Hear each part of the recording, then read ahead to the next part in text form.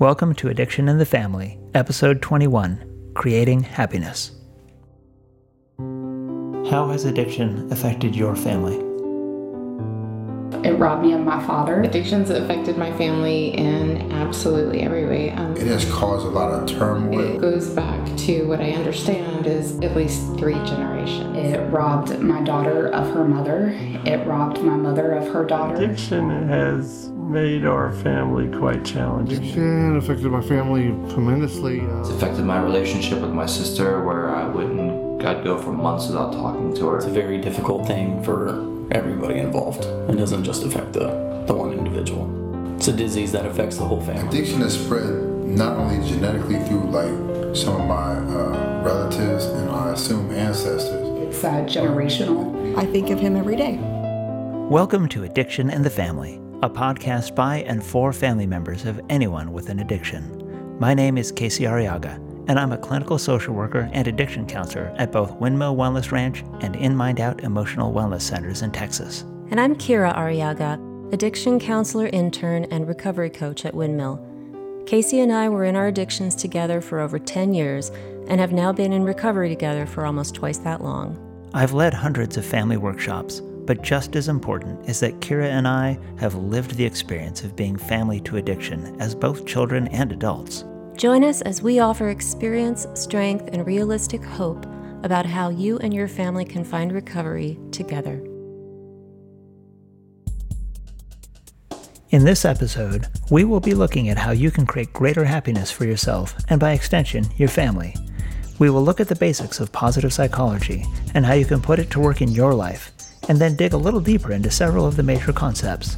For each concept, we will present a practical exercise you can use to start seeing benefits.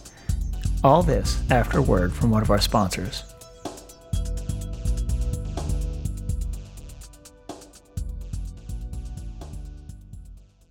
Addiction in the Family is brought to you in part by the generous support of Windmill Wellness Ranch, an innovative treatment center located in the beautiful hill country of Texas and serving clients and their families from throughout the United States. I'm Shannon Molish, CEO of Windmill Wellness Ranch. We offer the best in neurotechnology to heal the brain and the best therapy to heal the mind. Call us today at 210-762-6217. Welcome back. Greater happiness is possible for your family. If you didn't believe this, there'd be little point in listening to this podcast, let alone doing anything I suggest in it. That being said, it can be hard to keep this in mind when addiction is having its way with a loved one. It's important to remember that you can't force happiness on anyone else, but by increasing your own happiness, you'll be setting a good example and raising the overall atmosphere in your family. That's why it's so important to have some understanding about how happiness can be created despite the challenges you face. To achieve this, we will be turning to the ideas and techniques of positive psychology to see how they can help you. Before I go any further, I want to take a moment to give a shout out to my mentor in this, Dr. Jason Powers. He is a pioneer in taking the precepts of positive psychology and applying them specifically to addiction recovery through his Positive Recovery program.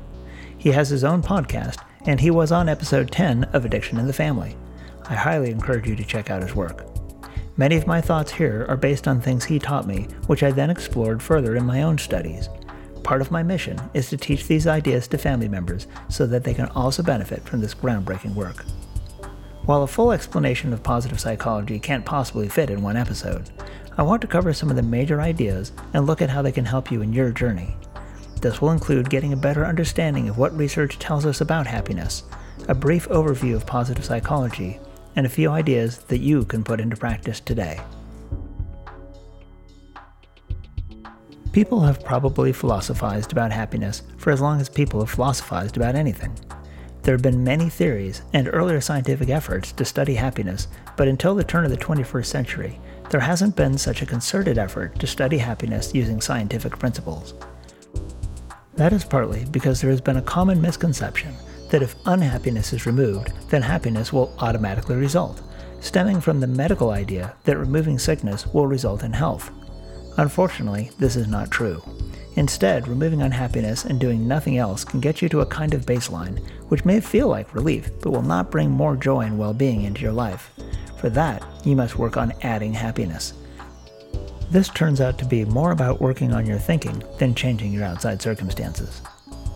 A simple analogy is that if I want to improve my physical fitness, I'll want to cut out junk food. This is a good start, but it doesn't do anything to build muscle. Similarly, getting rid of negative thinking is a great move, but it doesn't automatically get me thinking positively. Instead, positive thinking is a skill that can and should be exercised regularly. As with all such skills, this will come more easily to some than others, but everyone can improve with practice. Another important finding is that unhappiness doesn't have to be all cleared out before work on happiness can begin. It turns out that people can improve their happiness level no matter what their circumstances. To paraphrase an Al-Anon saying, no situation is so bad that it can't improve, and nobody is so unhappy that they can't become happier. This is not achieved by changing all the outside circumstances in your life so they match with what you think will make you happy. Outside change can feel wonderful, but the positive effects tend to be temporary.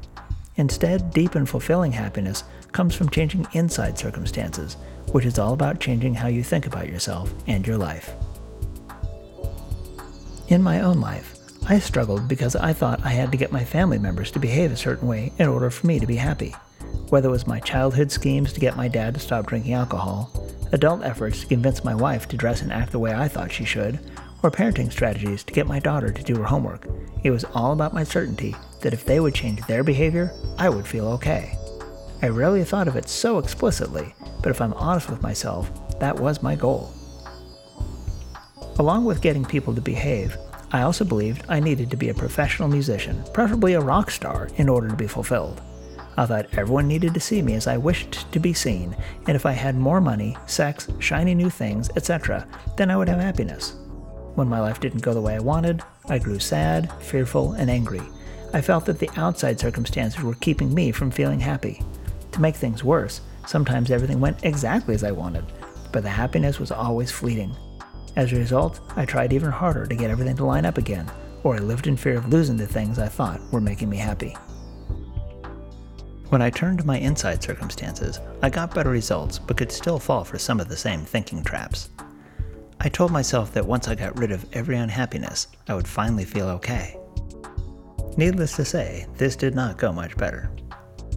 I have had the benefit of working with a couple of brilliant therapists in my time, and they helped me immensely, but healing the traumas and negative thinking in my life did not automatically create joy. That took its own work. Looking back, I didn't need to wait for all the issues to be resolved before I could start building a solid foundation of happiness and fulfillment in my life. I could have started that on day one if I'd been more open to it. I'm glad I didn't have to wait for all the yucky stuff to be gone, because issues and negative thinking still come up. The difference today is I not only have more tools and experience to deal with those issues, but I also practice positive thinking skills every day. Research shows that this kind of regular practice of positive psychology techniques can improve happiness in people who deal with adverse outside circumstances, but also in people who have difficult inside circumstances, such as mental health issues. This is important to know for those who are struggling with addiction in themselves or a loved one. Addiction and other mental health issues often go hand in hand. No matter which one came first, it's likely to exacerbate the other. Knowing that happiness doesn't have to wait until all these things are resolved can be a relief for those who see a lifelong battle ahead of themselves. Next, let's look at some concepts of positive psychology. Core concepts of positive psychology include PERMA, a focus on strengths, resilience, and the power of gratitude. Positive psychology does not downplay the importance of recognizing and dealing with what goes wrong. Instead, it shows that it is possible and even necessary to build happiness at the same time. We will take a broad overview of these ideas. PERMA is an acronym referring to 5 aspects of human happiness: positive emotions, engagement, relationships, meaning, and achievement.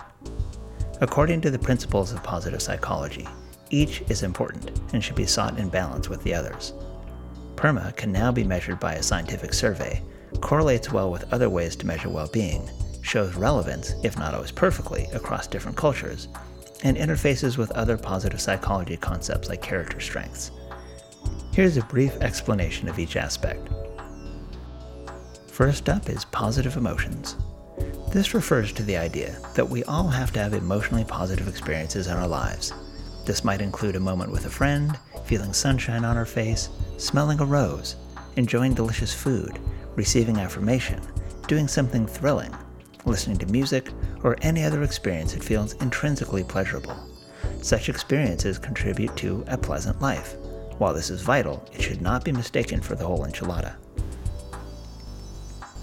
Addicted people may seem to be seeking a constant external stream of pleasurable experiences, most likely in an attempt to deal with a constant internal stream of negative thoughts and feelings. What is mistaken for pleasure in these cases is thus really relief from discomfort. In its attempts to stay in balance, the addicted brain dampens its ability to feel natural pleasure, leaving this aspect of happiness elusive during active addiction and for a time in early recovery. If recovery is sustained, the response to such naturally pleasant experiences will return, although this will often take months. In your own recovery, it will be important to find pleasant experiences for yourself, both as an act of self-care and to take the focus off trying to control your addicted loved one. Next up is engagement. We all need experiences that captivate and inspire us. Such experiences usually include a sense of flow in which we no longer focus on the time involved, but instead find ourselves immersed in what we're doing for its own sake. These experiences often challenge us to grow in some way, such as becoming more adept at a skill or acquiring new knowledge in an area of interest. Examples include playing music, athletics, education in something that fascinates you, training dogs, playing video games, playing chess, gardening, or any other activity that includes a sense of interest and challenge.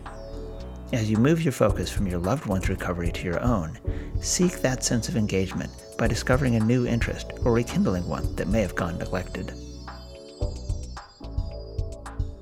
The next aspect of PERMA is relationships. Human beings are not human beings unless they have relationships. As children, we define ourselves by our connections to our parents, siblings, extended family, friends, neighbors, teachers, and classmates. As adolescents, we seek out peer groups with a new urgency, thinking of ourselves as belonging to these groups in a way that feels more important than it may at any other time in our lives. We also take a new interest in potential relationships to romantic and eventually sexual partners. As we transition into adulthood, we may define ourselves by changing relationships with parents and the family in which we're raised. If we start families of our own, we invert the relationships with which we started as we take the role of parent with new people, literally, in the role of our children. When these relationships feel positive, they contribute greatly to our happiness. When the relationships go badly, we tend to suffer as a result. This is especially true when it is our primary relationships that are in trouble, as often happens around addiction. Thus, we feel a strong instinctive drive to heal those relationships and bring happiness back. In my experience, loss of relationship is one of the most powerful fears that plagues people around addiction. This is the likely root of codependent and enabling behaviors because family members fear losing a relationship with their addicted loved ones so much that they will resort to unreasonable behaviors in an attempt to save the relationship or get it back. For some family members, this means they will have to shore up or create new relationships if their addicted loved ones have not found recovery. This will work better than trying desperately to wrest this vital aspect of happiness from people who are not in a position to provide it. I'm not saying you need to abandon your addicted loved ones, only that you should expand your circle so that you're not leaning on addicted people for as much of your relationship needs. This highlights one of the many benefits of connecting with a recovery fellowship. It gives you a more ready source of healthier relationships with supportive people. The next aspect of PERMA is meaning. This is considered by some to be the most important aspect of happiness. Friedrich Nietzsche famously said, "He who has a why to live for can bear almost any how." In other words, if we experience meaning in our lives and purpose in our actions, we can get through circumstances that are unpleasant or even threaten to be overwhelming. Research confirms that seeking meaning can help with the deepest grief or finding growth in circumstances more often associated with psychological harm.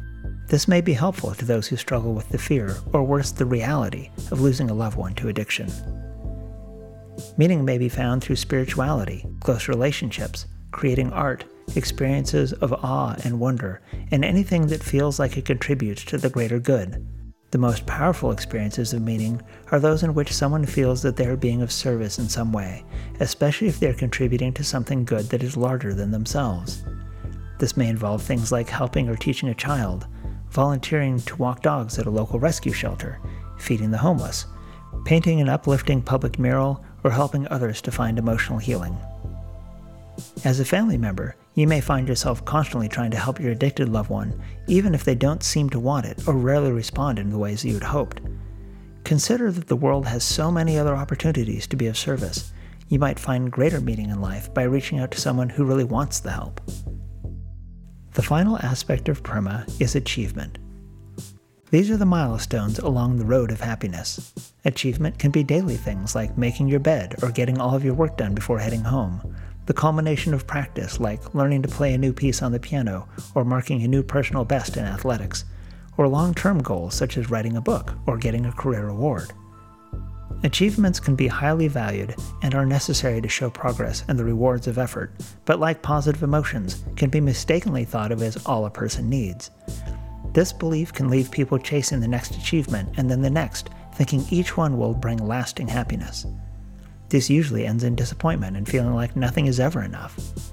Sometimes people in early recovery get caught in this trap because they fear they have wasted so much time spent in addiction or focused on others. They often want to rush into a flurry of activity to make up for this. If you or your loved one seem to be falling into this way of thinking, strive instead to bring this part of your life into balance. Enjoy the achievements, large and small, as an opportunity to reflect on progress in your life and recovery, rather than seeing them as the end goal. The ideas of PERMA can be seen throughout the culture of recovery fellowships, which foster positive emotions, encourage members to engage through things like sharing in meetings and the written exercises of each program, build relationships with people at the meetings, offer meaning through volunteering to help others recover, and celebrate achievements such as reaching a new phase in SMART, completion of one of the 12 steps in Al-Anon, or just counting the success of another day spent in recovery. Want to improve how PERMA is showing up in your life? Take a few moments to look over each aspect of happiness, then rate each one between 0 and 20. Next, add all the scores together. This gives you a baseline score between 0 and 100 of how you are currently experiencing overall happiness in your life. Now look over the aspects and contrast with each other. Which ones are doing best? Which ones could benefit from improvement? Brainstorm some ideas about how to bolster the areas in which you scored lowest. Talk with a trusted friend or advisor about your ideas and get some feedback. This builds a relationship, and then make a list of ideas you've gotten. Spend some time contemplating what it will be like to add some of this happiness to your life, positive emotions, and then set about accomplishing some of the things on your list, which gives you achievement. If some of the things on your list promote engagement and meaning, then all the better. After you've done some of the things on your list, rate the aspects of PERMA again to see how your overall score in each aspect are doing. This gives you a way to find out what is working best for you and note the progress in your journey of building happiness in your life. Another one of the foundational ideas in positive psychology is that all people have innate strengths and that focusing on these is just as important as offering healing for pathology. In order to move this into an actionable idea, some of the pioneers of positive psychology set about to compile a book of identifiable character strengths to counter the more well-known books of diagnosable mental disorders. To do this, they looked through the literature of major world cultures throughout different time periods to find common themes in the virtues, big ideas of moral excellence, and values, how these ideas show up in someone's life, that seemed most universal. This led to the distillation of 6 virtues, which in turn were broken down into a total of 24 values. We are simply going to go through them in this episode, but this is such an important concept that we'll probably do a full episode dedicated to these virtues and strengths at a later date. That being said, here is a list of the virtues with the associated strengths listed after each virtue. The first virtue is wisdom and knowledge, and that gives us the strengths of creativity, curiosity, judgment, love of learning, and perspective. The next virtue is courage, which breaks down into bravery, perseverance, honesty, and zest. The next virtue was humanity, which gives us the strengths of love, kindness, and social intelligence. Next on the list was justice, which breaks down into teamwork, fairness, and leadership. The next virtue is temperance, which gives us forgiveness, humility, prudence, and self-regulation. Last but certainly not least is the virtue of transcendence, which gives us the strengths of appreciation of beauty and excellence, gratitude, hope, humor, and spirituality. Positive psychologists worked to come up with reliable and verifiable ways to measure these values so that they have some validity in a scientific sense, much in the way that there are ways to verify a given pathological diagnosis. This led to the creation of the VIA survey. As of this writing, it can be taken by anyone freely at any time at viacharacter.org, which is sponsored by the University of Pennsylvania. The survey will give a ranking of how the 24 strengths show up in your life. The results are not considered immutable, but instead are a good way to see what strengths are dominant right now. The strengths are like muscles. They can be exercised and improved through deliberate effort. Some will come more naturally, and these are referred to as your signature strengths. They're likely to be the top 5 or 6 on your VIA results. None, however, are out of reach. If there is a character strength you admire in others, that is because it is in you somewhere, perhaps looking for expression.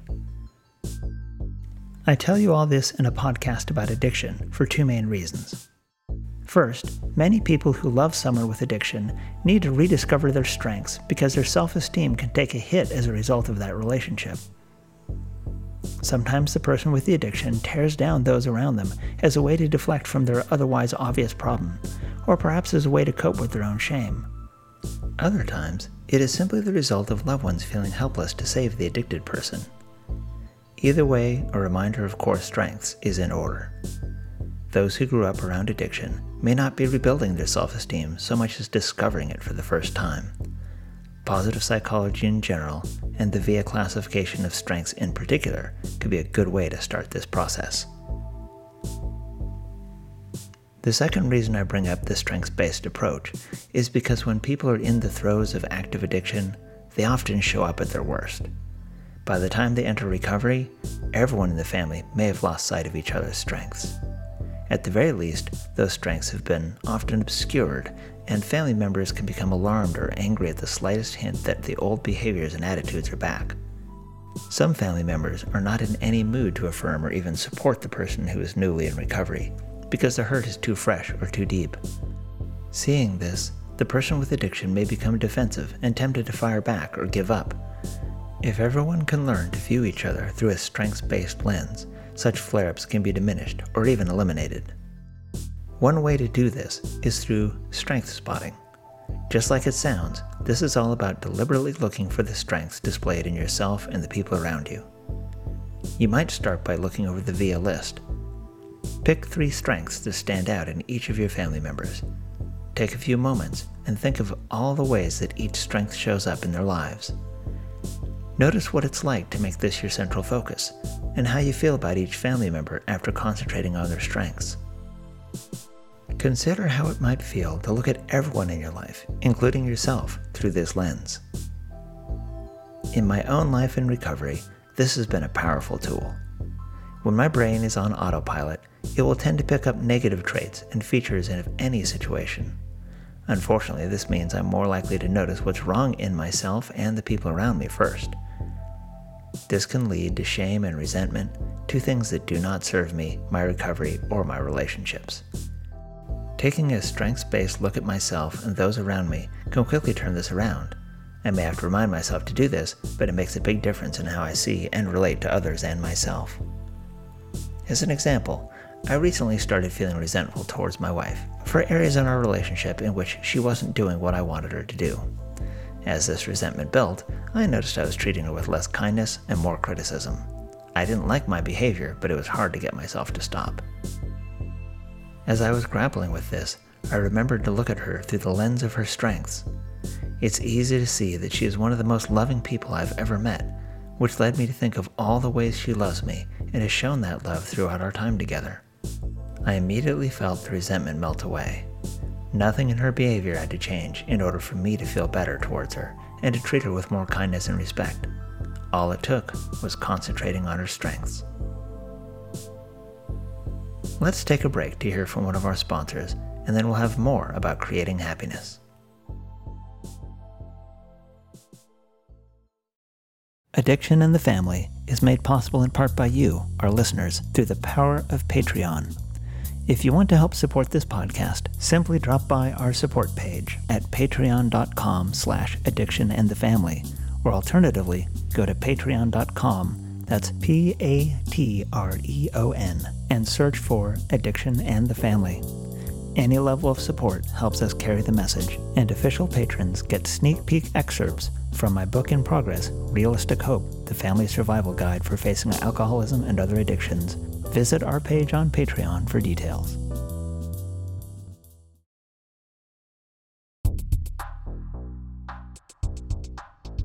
Welcome back.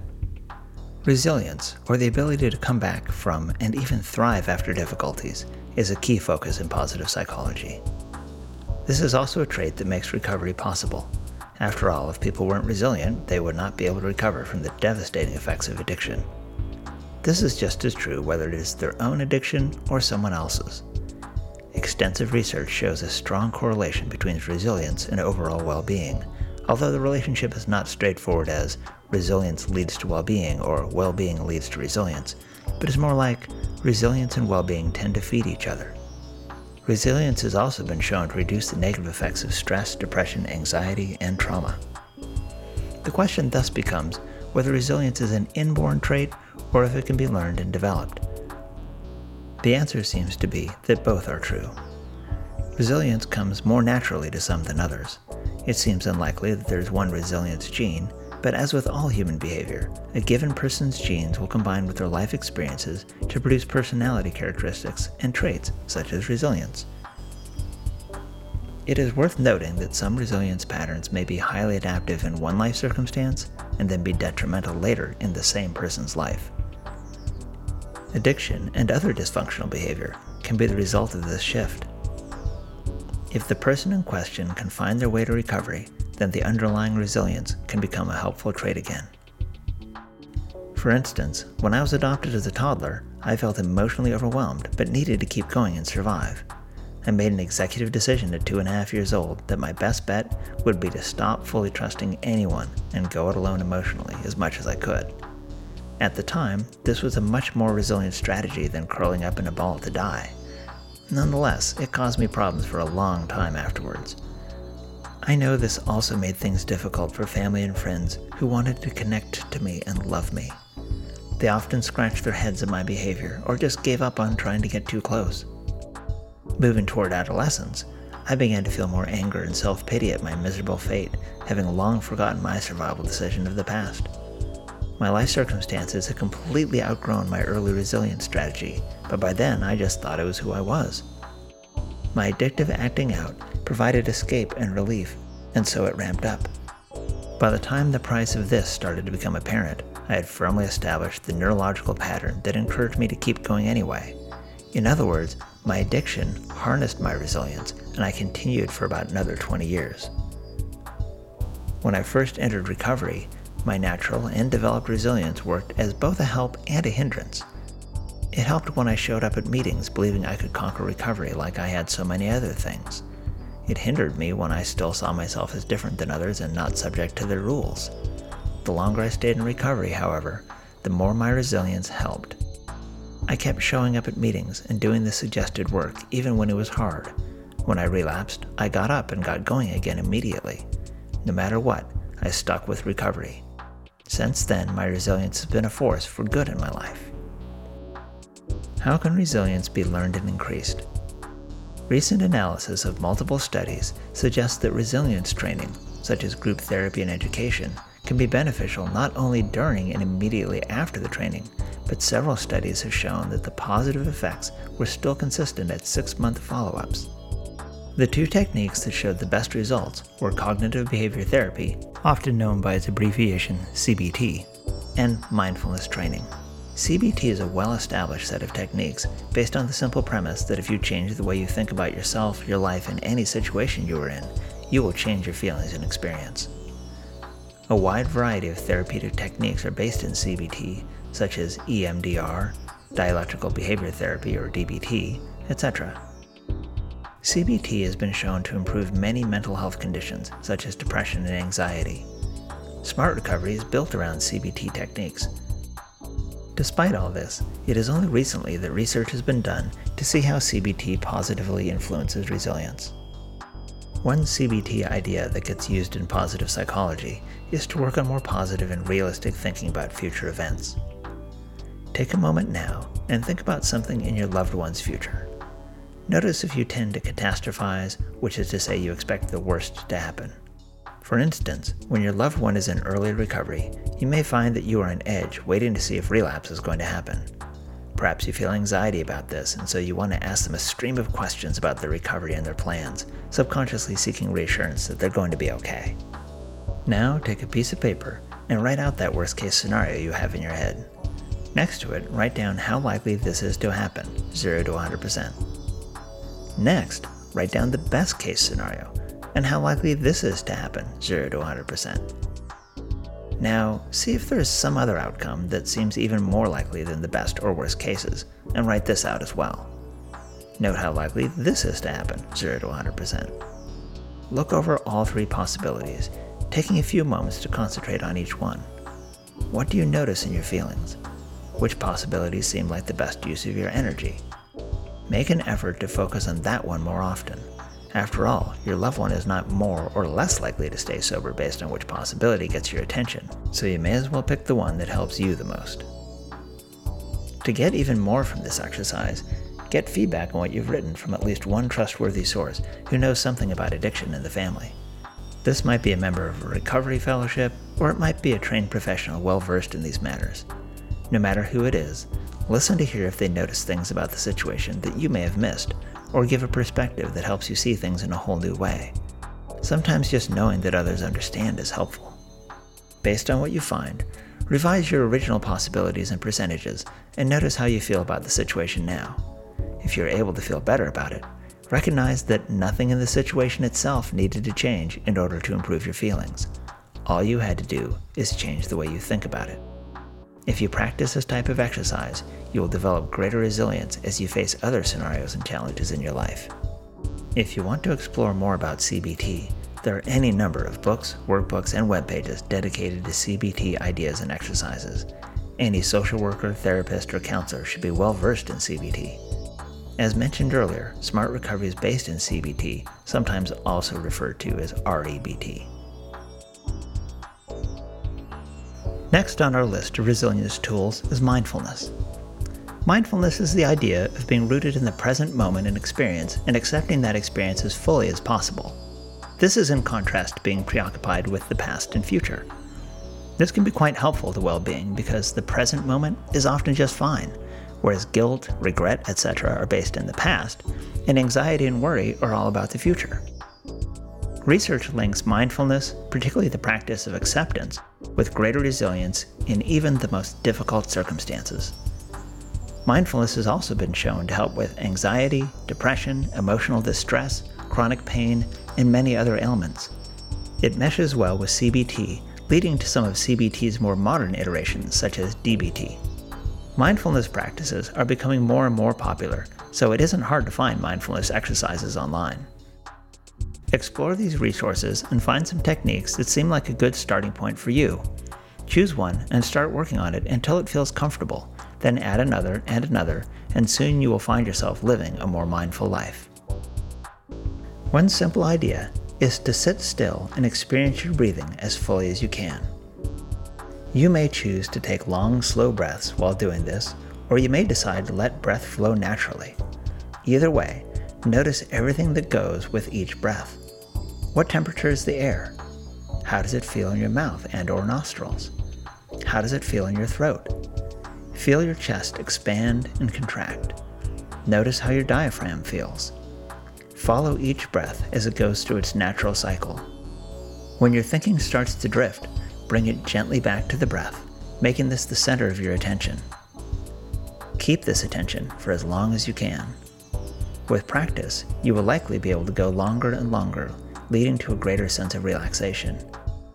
You can also focus mindfully on your breath while stuck in traffic, during a stressful meeting at work, or as a way to relax and recenter yourself when you get home in the evening. Notice how this method of relaxation contrasts with so many of the more common ways people try to relax, such as watching television, playing a game, or reading a novel. Mindfulness leaves you more present in your life. All the others take you away from your life, much as addiction promises to do.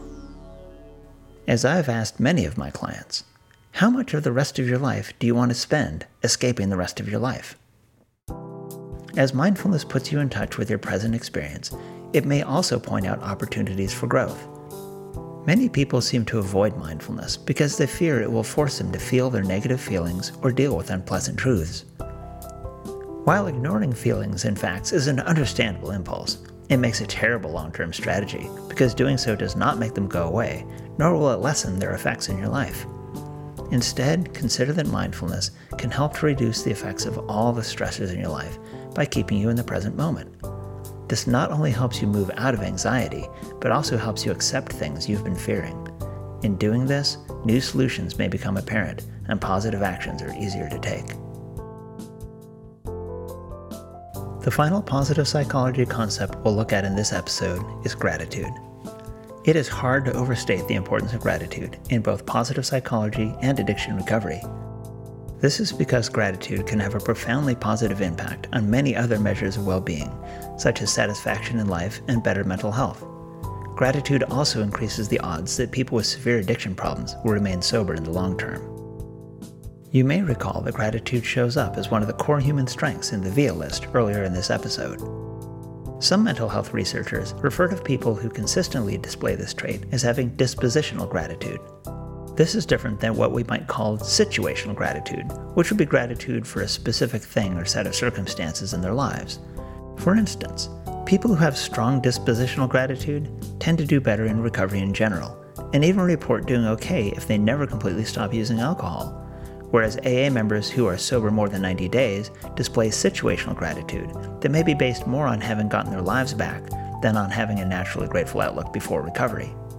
In both cases, gratitude helps make lives better, both in the short and long terms. In other words, whether you are naturally grateful or have to work at it, gratitude will bestow its benefits. Like all the other strengths, gratitude is a skill that can be learned, like a muscle that benefits from regular exercise. There are many ways to do this, and they almost universally come down to taking the time to notice what is good in your life. As someone in one of my recovery fellowships likes to ask, how much time do you spend concentrating on what you do have instead of what you don't have? One great way to do this is to engage in gratitude journaling. This simple idea can have a profound impact on mental health and positive outlook on life, even in people who struggle to find optimism or positive self-image. Gratitude journaling is often as simple as making a list of positive things you noticed in your life in the past 24 hours. Listing the same things every day can get repetitive and thus lose its power, so you want to mix it up a little to get the most benefit. Here are a few ideas to keep your gratitude journaling fresh. I call the first one feature presentation. Write a few things down each day and write a paragraph or page about what you particularly liked or appreciated about having this as a part of your day. The second one I call I know my ABCs. Write something that starts with each letter of the alphabet. This might be hard to do daily without getting repetitive, but it makes a great way to get out of your routine. I find that an ABC gratitude list shows me where my thoughts are that day. Hungry? I'll have apples, bananas, cherries. Feeling spiritual? I might have altruism, blessings, compassion. I have a friend in recovery who says they make an alphabetical gratitude list in their head to drift off to sleep at night. I call the next one never repeat. Write a short list, 3 to 5 things daily, but never repeat anything. In other words, if you have ever included something on your list before, you can never use it again. In a short while, you will have used up all the obvious things and will have to be on the lookout every day for new things. This will train your brain to be in a gratitude mindset, which is a great way to be. I call the last one, pace yourself. Write a daily list for 30 to 90 days and then switch to weekly for a while. This will keep it from getting stale, but still maintains momentum. There is abundant research showing that gratitude journaling yields positive results, so try it out and see how it can help you. Practice more gratitude in general, such as talking about it with others and expressing gratitude for the ones you love, and you will likely feel a difference in your life, even if things on the outside aren't getting better as fast as you'd like. This can be especially helpful as you move through the difficulties of loving someone who struggles with addiction. Having an attitude of gratitude won't get or keep them sober, but it can help you find greater peace and acceptance for their journey and for yours. As you explore these concepts of positive psychology, find what works best for you. Try each one out to see what impact it has on your happiness. Explore any that inspire you, as there is abundant information available on each one. And most of all, enjoy.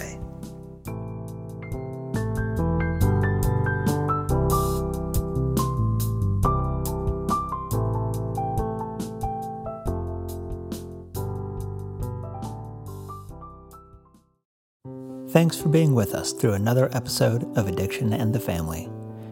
As they say in many recovery meetings, take what you liked and leave the rest. Go out and explore the possibilities for recovery in your life and give your loved ones the space and dignity to make their own choices. If you liked this podcast, please subscribe. It means a lot to us. If you know anyone else who could use what we have to offer, please tell them about Addiction to the Family. If you have comments about this podcast, have a question you'd like to answer on the show, or want to contribute your voice, or just want to say hi, you can write to us at addictionandthefamily@gmail.com. We're also happy to be your friend on Facebook, and we can be found tweeting on Twitter. Addiction and the Family is produced, written, and engineered by Kira and Casey Arriaga, with music by Casey.